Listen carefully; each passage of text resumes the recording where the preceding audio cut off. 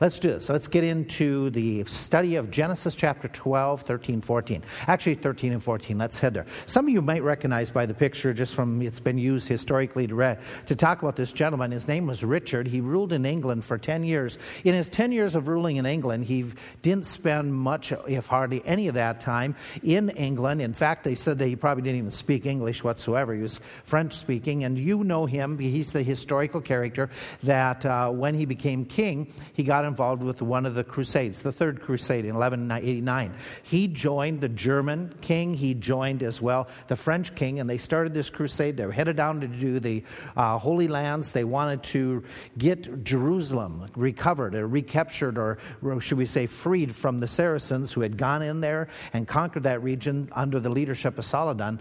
And so Richard and these other kings, they started the crusade. They're marching through Europe. And as they're coming across the country, headed for the Holy Lands, the German king, who was supposed to be the leader of the crusade, drowned in a crossing of a river.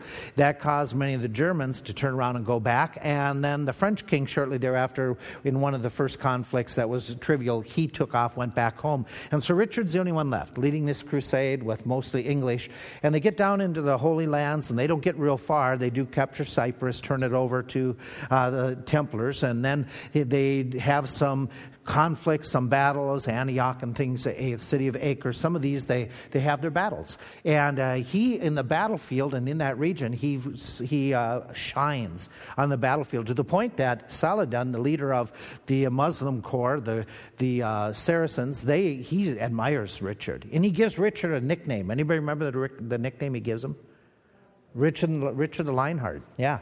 And in fact, he sends him horses, he sends him food, all kinds of, even some gems as gifts to recognize that though we're enemies, that I have great respect for you. And in time, they develop a treaty between the two of them so that the pilgrims are able to go to the promised land. And Richard starts headed back for home. When he comes towards home, you've probably heard the story because it's involved with the legend of Robin Hood. On the way back, he gets captured. And he becomes this captive in one of the Eastern European countries, and they say that he'll be released for a ransom. If it was converted into dollars today, they asked for over $2 billion for him to be released as a ransom. So they thought he was worth a lot of money. In the days, as historians have calculated, they figured that meant 25% of every Englishman's total income for that year would have to go to pay the ransom. So that'd be a pretty hefty ransom, 25% of all of our incomes throughout the nation. And so he's finally released, and then when he gets back to England, he doesn't spend most of his time there. In fact, he goes into France, has a lot of battles in France, and during that time, he's conflicts with the French, and he ends up, if some of you remember the story, he ends up at one of the castles where they're attacking the castle. Some boy who isn't even well trained, he's like... What do they call the young men who were novices at that time? The apprentice or page. He shoots an arrow, not even intending to do a whole lot of harm. He shoots and he hits Richard by the neck, and Richard survives. In fact, when they conquer the city, he finds out who that boy is, gives him a reward for being so brave as to shoot him. And eventually he dies because of the wound, because of the infection. But he comes through history, and we all know him as this character because of his bravado, his courage. He gets that idea of Richard the Great, or he's called Richard the Lionheart. People pick up because of their battlefield, because of their circumstances that they're on. They pick up nicknames. If we were to go back into Genesis 13, we would find that Abraham is going to, if we want to get a nickname, we could give him that nickname, the man of great faith. Or especially in chapter 13, what I find really interesting, chapter 13, 14, is here he is in this section of his life having a lot of conflicts. This chapter is just loaded with different obstacles, different conflicts that all of a sudden they fall into his lap. And the way he responds is really, really an amazing response. It's marvelous considering who he is, what his background is. And we could call him a great man because of how he responds in these conflicts. In fact, let me just highlight him. then we'll go into them in specifics. If you look at chapter 13 and 14, from the angle that I'm taking where he has conflicts, there is one conflict that is a physical conflict. He goes into battle, and he goes in and he fights against overwhelming odds, and he succeeds. And so his greatness is seen in his military skill and his warrior capacities. He also has a really big conflict that arises in personal relationships with relatives. Now, none of you can relate to that, I'm sure. Okay, that you have one of those strange relatives that you just kind of conflicts brew and brew. Well, that's what Abraham has. And he has conflicts with Lot, and they have to deal with them. And the way he deals with Lot and the conflicts, I find absolutely really commendable. He's really great in how he handles the people conflicts. He handles a spiritual conflict. He is attacked. He is tempted. He is going to be given opportunities and given things that could easily dissuade and distract him, but he stops. He says, nope, and he handles the conflict very well. So just taking those three thoughts, let's just develop it a little bit more and see from the passage, before we get into our prayer time, just how did he make his decisions? What did he do in the middle of conflicts? Because we all have them. We all have situations that are challenging. They create tension. They are sometimes help us to that we don't get a full night's rest, or we have to try to put out the fires. And he does a really, really good job. And so let's just develop. The first one is one that most of us are never going to have occasion to get involved with, but it shows his greatness in this regard. He has this greatness in how he handles himself in a physical conflict, a civic conflict, a civil issue, and one that's dealing with the society around him. There's a battle that takes place. To get the setting, to get the scene, now I'm not taking it verse by verse in order. I'm jumping into the heart of the passage, where in chapter 14 we find what happens is this. Abraham has come back from let's set the scene. He's come back from fleeing into Egypt, chapter 13. He comes back and from the famine and running down there and lying about his wife, gets back in the promised land. And shortly back after he's back in the promised land, he does a little bit of traveling. And after his traveling is over, all of a sudden, he and his nephew Lot, they separate. We'll come to that next. And they go their different ways. And Abraham is now getting resettled in this one area, and as he's getting resettled, he hears what's happening to his nephew Lot. And the story unfolds this way, that there is a group of kings that are all the way over in the Babylon region. They are over in ancient Babylon region, and they come, and there's a group of 4 kings. Their names are given in chapter 14, verse 1. I don't even want to read it because I'm going to say it wrong, so you can just read it to yourself. That they come, and it gives the different kings, and they make war with the kings in the land of Canaan, in what we call the Promised Land region. They come in, and according to the text, these local kings or city kings, they, along with others, they fall in battle to these eastern kings. So the eastern kings come in, they've conquered this whole region, and they put taxes upon or bounties upon the different city kings, and they're asking them to pay. Now, if you go down a couple verses, down to about verse 3, it gives you an idea. Verse 4, it gives you an idea how long this has been going on. It says 12 years that they served Chedorlaomer, and in the 13th year, the kings in Canaan, in that region, they decide they've had enough. We've paid enough taxes. We've paid enough revenue. We're going to stop. We're being taken advantage of. And so the kings, according to the next verse, they rebel. In the 14th year, then Chedorlaomer and the kings that were with him, the eastern kings, they come in, and they start going through the region of Canaan, and they take out tribe after tribe after tribe, and to put down the revolt, they take away all the different allies that could come to the assistance of the 5 kings who have united in the revolt. And so they're basically just marching through this region, one after another, toppling the tribes, toppling the cities. And so what happens is they join in battle. Now there's just the 5 local kings versus the 4 eastern kings. And they come into a point where it says, and down in verse 8, it says, and there went out the king of Sodom, the king of Gomorrah, the king of Admah, and the king of Zeboim, and the king of Bela, or Zoar, and they joined joined battle with them in the Vale of Siddim, with Kedorlaomer, the king of Elam, titled the king of the nations, and all the others, the 4 kings with 5. And at the Vale of Siddim, where they have the battle, it says it's filled with slime pits. The kings of Sodom and Gomorrah, they fled and fell there, and they that remained fled to the mountains. So the eastern kings, they just clean up house. I mean, they just really whack them eloquently, where these fellas now, they're soundly defeated. They have to run. They're running for the hills, literally. And so the kings, they come in, and there's nobody to stop them. And they're going to take out their anger. They're going to punish the cities that have rebelled. And we read a little bit further what happens, that they took all the goods, verse 11, of Sodom and Gomorrah and all their victuals, that is their foodstuffs, and went their way. They took even Lot, Abraham's brother's son, who dwelt in Sodom, and his goods, and they departed. And so they've had this massive victory. They're taking all these captives, and they're headed back. Abraham hears about it. He's heard how they've swept through the region, coming down the eastern side of the Jordan River, and then crossing over and beating those on the western side. And Abraham, who is not a military-trained man to our knowledge, Abraham, who has his own group, it says that what he does, he hears from somebody who had escaped, verse 13. They told him about what would happen, and when Abraham heard that his brother was taken captive, he armed his trained servants, born in his own house, all 318, and pursued unto them to the area of later on called Dan. And so he meets them in the upper region of what we would call Galilee, and they have a battle. And we read in the battle basically what takes place. It says, in verse 15, he divided himself against them, he and his servants by night, and smote them, pursued them unto Hobah, which is on the left hand of Damascus. And so he routs these guys with a smaller core of individuals, takes on four of these eastern kings who have marched a long way. So obviously they have good resources, good supply line. He takes them on, he beats them. And so Abraham has traveled, he's done all this work, and in his cleverness of how he divided, he has this victory. Obviously the Lord has helped him. But if we're concluding something about the guy's clever.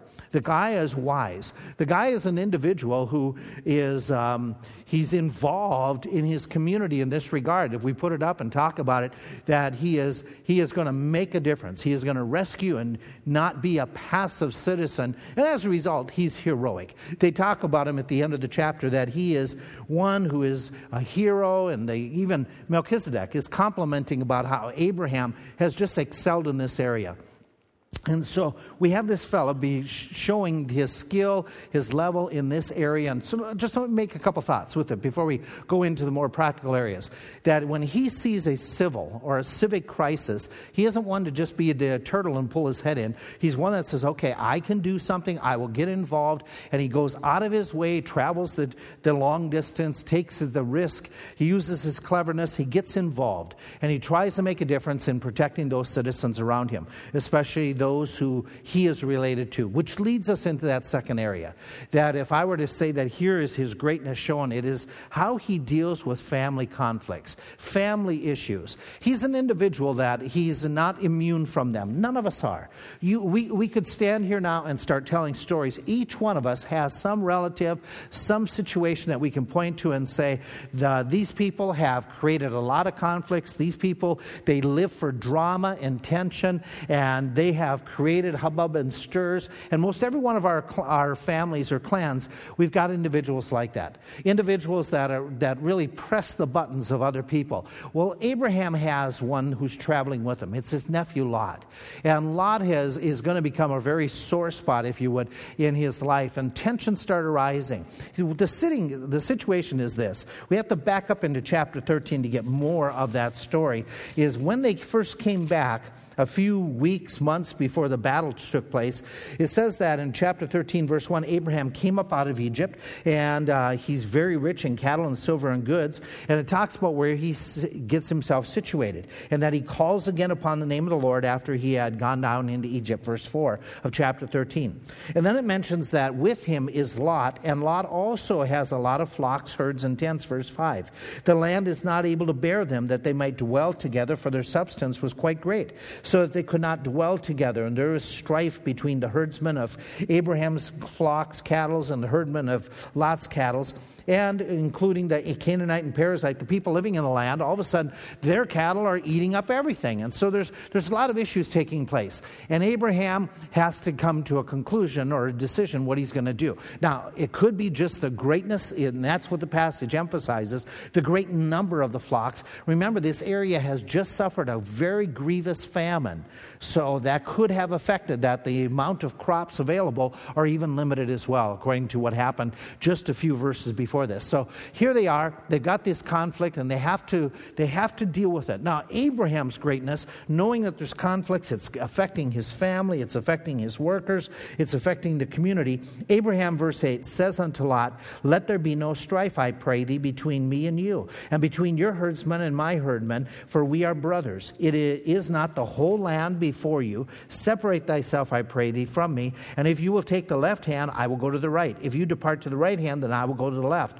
Lot lifted up his eyes and beheld all the plains of Jordan, that was well watered everywhere, before the Lord destroyed Sodom and Gomorrah, even as the garden of the Lord, like unto the land of Egypt, as thou hast come unto Zoar. Then Lot chose him all the plain of Jordan, and Lot journeyed east, and they separated themselves, the one from the other, and Abraham dwelled in the land of Canaan. Lot dwelled in the cities of the plain, and pitched his tent toward Sodom, but the men, and we go on a little bit. Let's just stop. Let's think. Abraham goes to Lot and basically says, you choose the parcel of land that you want. Here we are, okay, we're relatives, I want peace, you make a decision, you decide. We're not going to flip a coin, you can go first. That is absolutely amazing when you consider the culture and the situation that they're dealing with. He did not put his family ahead of doing the will of God. He could have easily said, if we go back into Egypt, we can still stay together.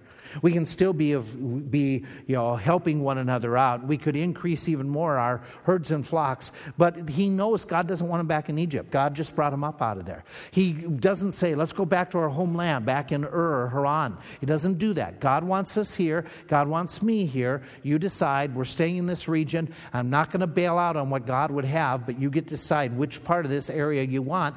And so he's going to say, we're going to follow the Lord. We're going to do what God wants us to be here. And with that in mind, you choose where your here is. And what's challenged, what to me is really impressive, is that he is an individual that when he's dealing with a relative, he doesn't ignore the problem. He doesn't pretend that if I just turn my eyes away from it, it'll go away. It'll solve itself. He knows better than that. He knows that this is an issue that has to be addressed. We cannot pretend that it's not there. He's got to deal with it, and so he doesn't get angry, he doesn't get bitter, he sees the problem, and what he does is he takes the initiative and he goes to Lot and says, we've got to find a solution. Now that's unusual, because many people would rather not even deal with a family crisis or a family issue. They'd rather just have it go away or barricade themselves in their own home and then not talk to the relatives, not talk to the parent, the brother, the sister, the cousin, the in-laws, the outlaws, whoever. They'd rather just pretend it goes away, or they'd rather wait until that person makes the first move because they should. The other person should be the one to come and talk to me. The other person should come and make the solutions for it. Because Abraham could have easily said, Lot, I'm the older one. You should do whatever I want. And you should be catering to me. He doesn't do it. He takes the initiative. He isn't the one who's creating the problem. Okay, he's taking the initiative, he's trying to resolve it and come up with a peaceful settlement. That's maturity. That's greatness. The greatness of an individual who is seeking to resolve the problems, not ignoring them. The greatness in an individual trying to find peaceful solutions in family tensions, not just clam up, shut up, get angry, or hold a grudge. This is greatness in action. Greatness in the fact that what he does is he is extremely gracious when he goes to Lot. He doesn't attack Lot. He doesn't belittle Lot. He doesn't disrespect Lot. In fact, when he goes, he's using, in the Hebrew language, he's using very polite terms, very impressive terms. He's not condescending to his nephew. He isn't dictatorial to his nephew, but he goes with graciousness and he says, please, can we find some solution here? And he proposes a solution. He doesn't accuse. He doesn't attack. This is greatness. Greatness is dealing with people problems and relationship issues with grace and Something else that strikes me, and was really impressive, is he gives up his rights. He should have been the one to make the first choice. He's older. God has spoken to him. He has been the lead person in all their moves to this point. He's the one who is the patriarch. But instead, he gives up his right and he says, Lot, you can go first. You make the choice. And so Abraham shows wisdom in dealing with the problem, initiative in dealing with it, and the way he does it, extremely gracious, giving up his right. And I think, and I say it again, this is greatness. Giving up your right, not saying, okay, I want more, but giving up what you have as a right so as to try to keep a peaceful relationship with others to resolve conflicts.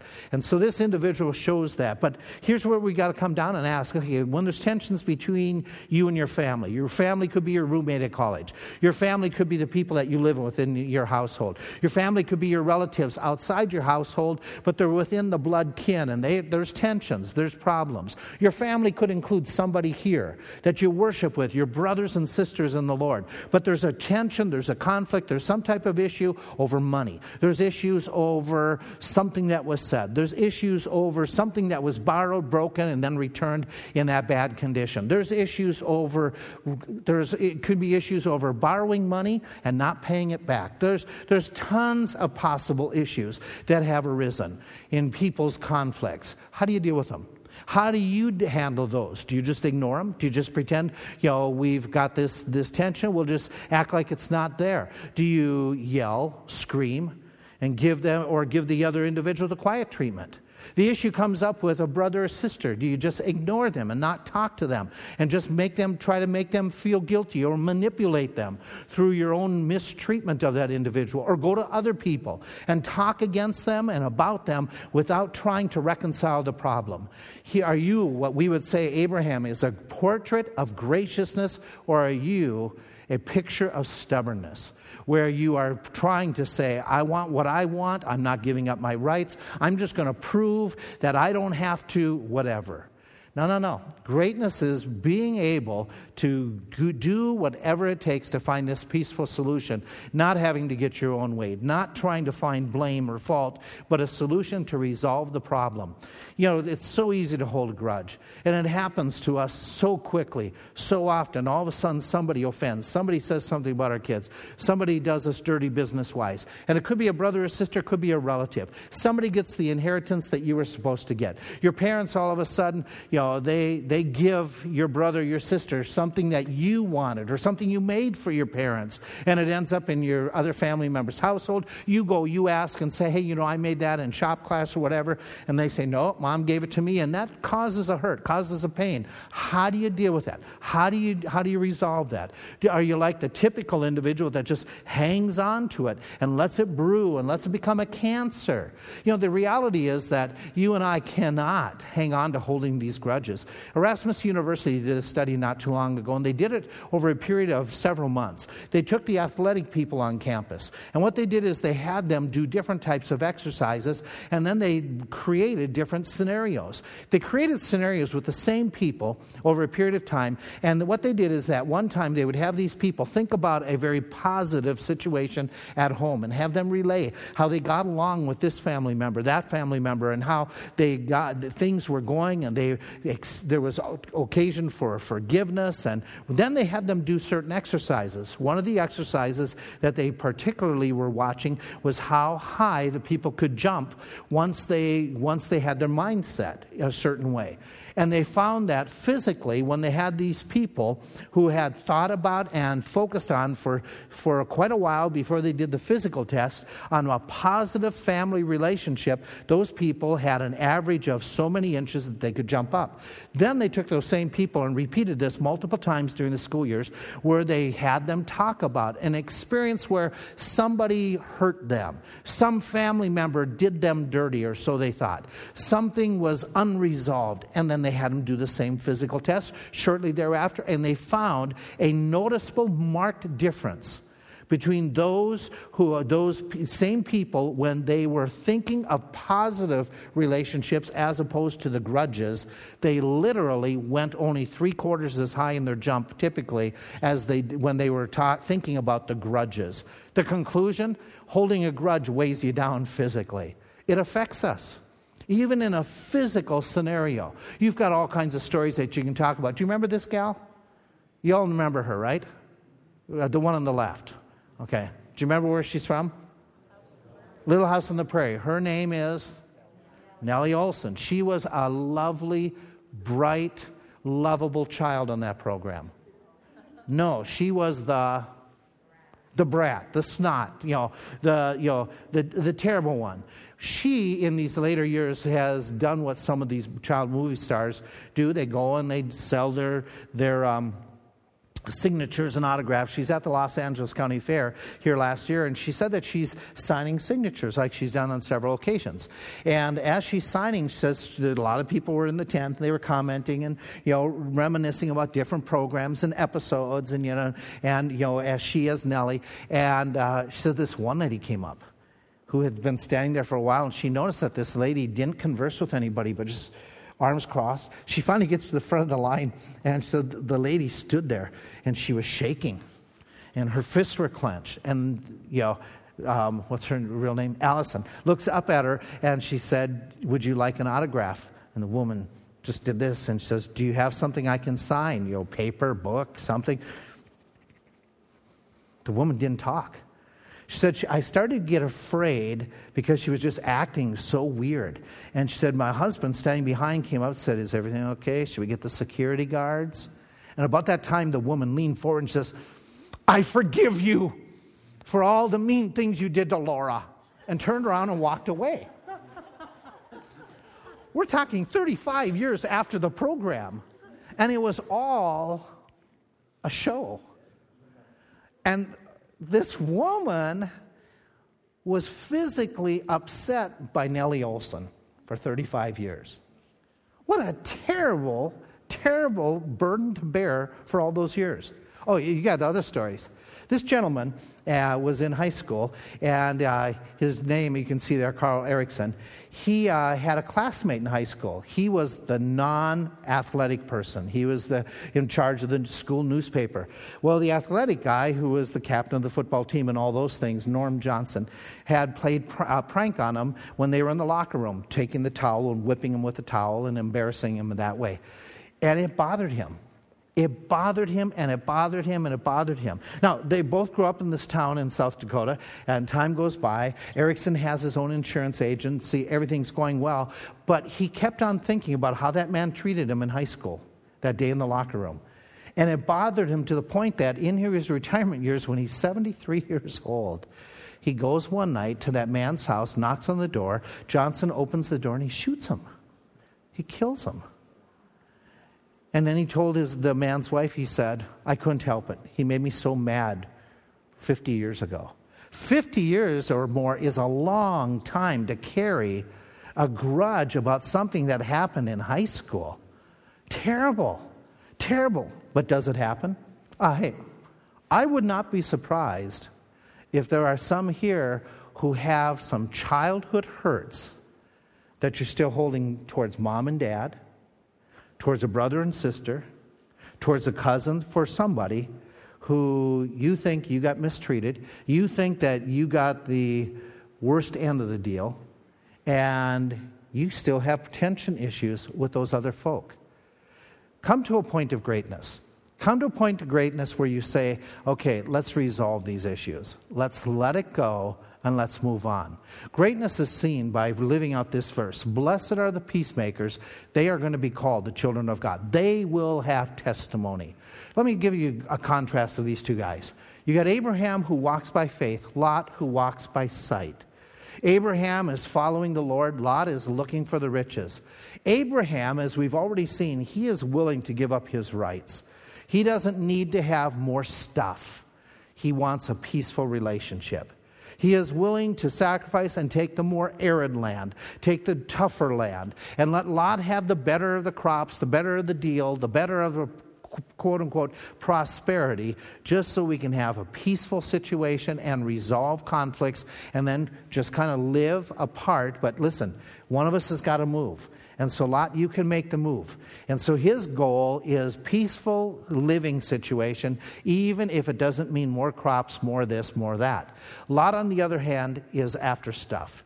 He's the type of individual, he wants more. He has seen prosperity in Egypt. Now he looks towards the plains of Sodom, as we already read, and he is attracted because they are as fertile as Egypt, it said, or even the garden. And he's looking for prosperity. He's looking to get more. He's looking to have much, to become the wealthiest in the land. And so moved and motivated by greed. And by the way, don't say it out loud, do you have relatives that sometimes are motivated by greed?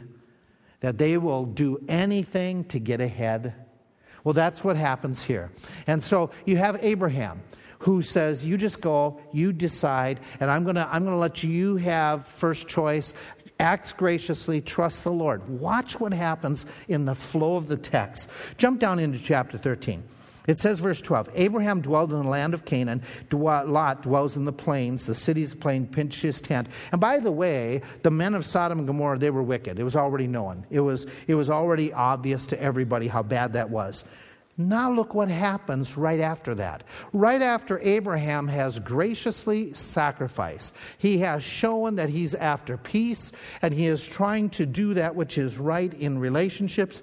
The Lord said unto him, after that Lot was separated from him, he says, okay, lift up now your eyes and look from the place where you are, north, south, east, west. For all the land which you see, to thee will I give it you, and to your seed forever. And I will make your seed as the what? The dust of the earth, so that if a man can number the dust of the earth, then thy seed also shall be numbered. Arise, walk through the land, the length of it, the breadth of it, for I will give it you. And he removed his tent and he starts doing his travel. God gives him and expands upon the promise that he's already given him and says, by the way, the land that you're walking in, the land that Lot forfeited, this is yours. I'm blessing you with the land. In fact, I'm not only going to give you land, I'm going to tell you, your offspring, I had said before that through you generations would be blessed. Now it's more specific. You're going to have lots of generations after you. You're going to be fruitful. You're going to be called and sung about as Father Abraham had many sons. And it is so true, you will have many, many, many of them. They will be like the dust. And so here he is, this guy who willingly said, I will give up my rights in order to have peace with somebody else.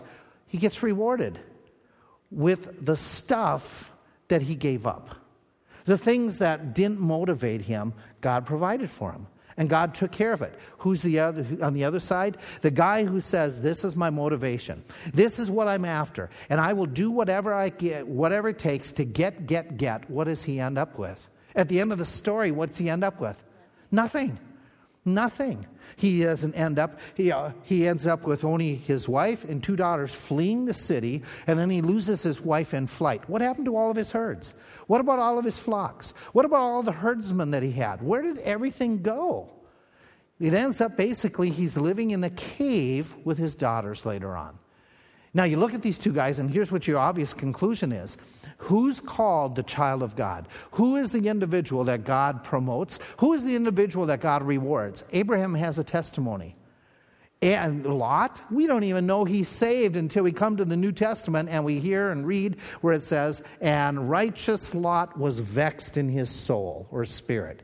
Otherwise, we wouldn't even know he was saved because he didn't act like it. He lost his testimony to all of us. Here's the bottom line. God rewards the graciousness of an individual who says, I will seek for resolution in conflicts. I will try to resolve those. So we have this greatness seen in Abraham in dealing personal family conflicts and the family issues. It's not only when there is a conflict that is brewing, but his greatness is seen when one of his relatives gets in trouble. When somebody is in desperate need. It happens to be Lot. We've already read about it. Lot is living in Sodom and Gomorrah. The kings from the east come. They invade the territory. They beat the 5 kings in rebellion, including the kings of Sodom and Gomorrah. And so Lot and everybody, as we already read in chapter 14, they're carried away.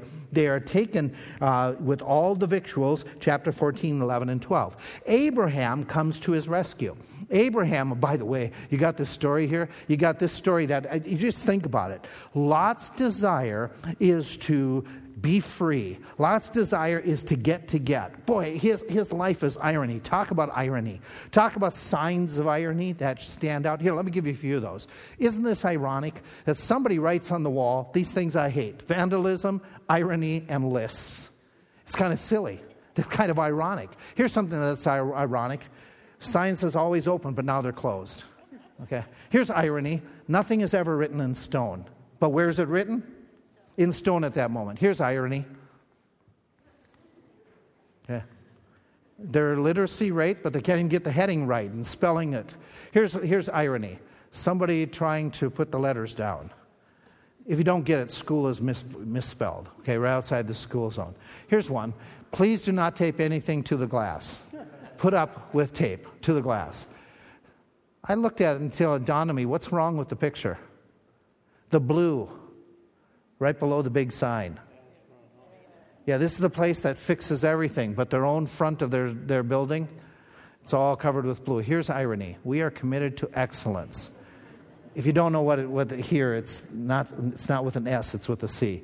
Here's irony. Think safety first. By the guy who's standing at the way that we would do things here. Okay, getting up on ladder. Irony in Lot's life. Here's irony. Lot is wanting to become independent of Abram, kind of get his own freedom, get away. He becomes the captive. He's captured by many. He wants to get more. He ends up with absolutely nothing. That's ironic. And that's his situation, as you already mentioned. That's where he ends up. How does Abraham respond to him? Does Abraham respond when he's in trouble? He hears about it and he says, well, you made your bed. Might as well lie in it. You deserve it. Yeah, you deserve to kind of get beat up because of what you did to me. Not at all. Abraham in his greatness, which to me it's so commendable. Abraham has a selfless concern. Not an animosity, not an anger that says it serves him right being taken and becoming a captive. He didn't treat me the way he should have. He should have let me go first. He should have given me the greater of the opportunity. He doesn't have apathy when he hears about a problem. Instead, he responds to try to help out. He doesn't say he made his bed, he's got to sleep in it. He doesn't say it's too dangerous. I'm going against 4 kings and their armies. It's going to be too difficult. I don't have as many men. I got to travel a long distance. It's going to be a dangerous situation. Instead, Abraham gets involved in trying to help out that relative who drives him nuts. Instead, here's what we have. A loving faith does not rejoice in the calamity of others. You got that relative, you got that roommate, you got that doormate, you got that somebody that you got issues with. And when things go wrong, do you kind of gloat in it? Do you kind of say, well, it's really too bad? But inside, it's kind of rejoicing that they've got some issue. He doesn't. He doesn't nourish the grudge that we've talked about. Loving faith does what is best for those in need, even if they don't deserve your help. Even if you're advised not to help them because the way they've treated or mistreated you. Instead, you and I should do what Romans chapter 12 says. If somebody doesn't do us right, what do we heap upon their heads? Not revenge, not grudge, not hatred, not laughter at their problems, but coals of fire to provide assistance, to help them out when they are struggling.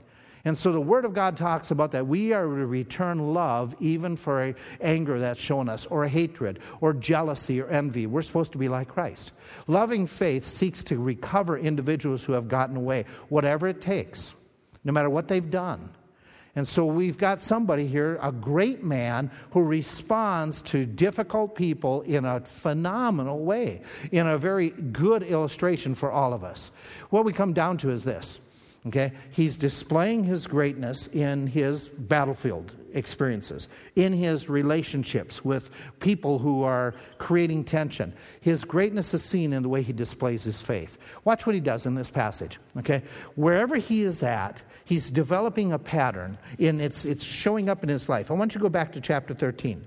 When he comes out of Egypt, he does this, okay? He's chastened in Egypt for having run down there for the famine, and he gets the chastening hand of God because of the lying and the corruption that he had with lying about his sister. He ends up coming back into the promised land. And what does he do?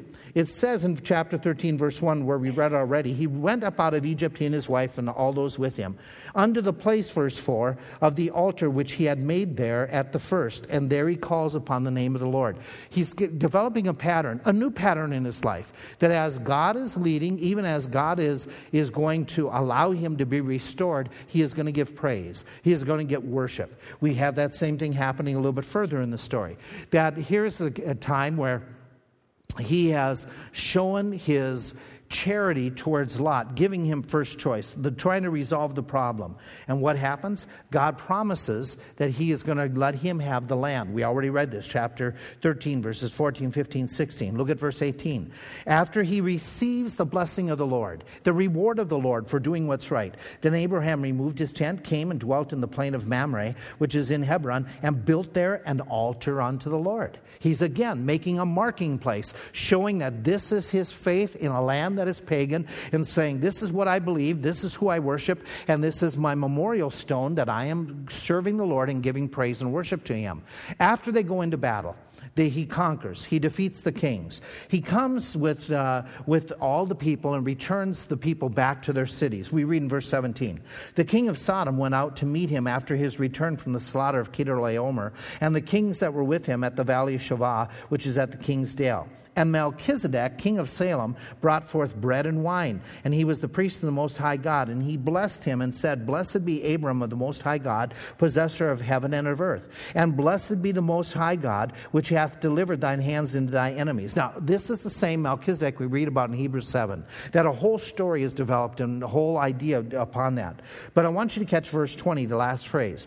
And Abraham gives tithes to Melchizedek. That doesn't mean a whole lot. Yes, it does. It means it is an act of worship. It is an act of public gratitude, thankfulness, giving to the Lord that which God had in thanksgiving and in trust, giving back to the Lord that which the Lord has entrusted into his care. And so he returns this, very public. And by the way, look who's standing there when he does this. The king of Sodom. Said unto Abram, he says, give me the persons and take the goods to yourself. Now, king of Salem is Melchizedek. King of Sodom is the wicked king, because it's a wicked city. It's a wicked culture. And he says, okay, Abraham, let us give you some things. And Abraham said to the king of Sodom, verse 22, I have already made a vow unto the Lord, the Most High God, the possessor of heaven and earth, that I will not take from a thread even to a shoe latchet, and that I will not take anything that is yours, lest you should say someday, I have been one who have made Abraham rich. Save only that which the young men, my soldiers, have eaten, and the portion of the men which went with me. And they list some other things. His point is this. After the victory, he is giving public praise to God. In all of these situations, he is wanting to make sure God is honored. God is exalted. When people are praising him, he's giving glory back to God. He is not infringing on God's glory. He's giving this praise, this worship, even in front of individuals who are pagan, even in front of individuals who don't believe in God. Okay, and he's going to make sure that his testimony is sure. He's making markers. He's letting things behind that show he is a believer. And he's not going to be persuaded or intimidated by other individuals who are given to the wickedness, who would mock him, who would criticize him. Instead, he displays his faith in front of others. He talks about his vows to the Lord. He is putting his faith on display, not in his pocket, not in his vest coat, not hidden in a closet. He is saying, I am a believer, and I'm honoring the Lord. He isn't pushing it on somebody and being obnoxious, but he is just presenting his faith in a very clear, simple, bold fashion. That's amazing. I take my hat off to somebody who does that, who doesn't have great faith only in a crowd like this, but an individual who expresses his faith, his beliefs in the middle of the workplace, in the middle of the school, where there could be angst, there could be rancor, there could be criticism, there could be mocking. The place where you declare your faith when you go to somebody's home, who is an unbeliever, when you talk to your relatives without being rude and hypercritical of them, but you're sharing your simple faith, and you're not ashamed of your markers, of your altars for the Lord, the markers of your faith when it comes to, I'm a believer. Yes, I have a Bible. And yes, I'm not trooping it around just for show, but it's genuinely a part of my life. I'm not gonna be ashamed of the music that I listen to. I'm not gonna be ashamed of the pictures that I hang. I'm not gonna be ashamed of the Bible verses that I carry with me to memorize. I'm gonna talk about and I'm gonna share my faith in a very simple and forthright fashion. And then he remains unspotted from the world. The king of Sodom wants to make him rich, wants to give him rewards, and he's giving him a grand opportunity to add to his coffers. And he said, nope. Touching that is not going to be healthy. It's not going to be wise. It would jeopardize my testimony. And for whatever, on all those reasons, he is going to say no to the king of Sodom because he made a vow to the Lord. He is going to rely upon the Lord and the Lord's blessing to make him rich, to make him prosperous. And so here he is as an individual. When opportunity arises to be tainted, he isn't tainted. He is one who maintains purity in that culture. He is one who maintains his integrity. He is an individual who maintains his testimony. He's a guy who, quite frankly, he has great faith. Great way of displaying it. He has this consistent pattern of worship to the Lord. He is an individual who separates from ungodly worldly associations as he sees them in his culture. He's an individual who would quickly give up his rights and give up those things that he deserves so as to maintain a purity in his life. Without excuse, without apology, this guy's a great man of God. He is an individual that, he stands out. Now, you take all that and say, what, if any of those areas, do we need to work on? What areas do we need to give some attention to, seeking to resolve the issues, providing assistance, trying to help out others, trying to make sure I give up my rights, to show forgiveness and assistance to somebody who blew it, to be an individual that will not hide faith, but will show my faith and declare it without being proud and pompous and arrogant, but in a spirit of humility and gratitude to the Lord. Be a faithful, consistent testimony. This is a great man of God. This is what you can be, and I and you should be. Let's take it seriously when we go to prayer. Let's take seriously what areas we can grow in order to better and improve our testimony that we are followers of the great one, Jesus Christ, and be great in our faith. Thanks.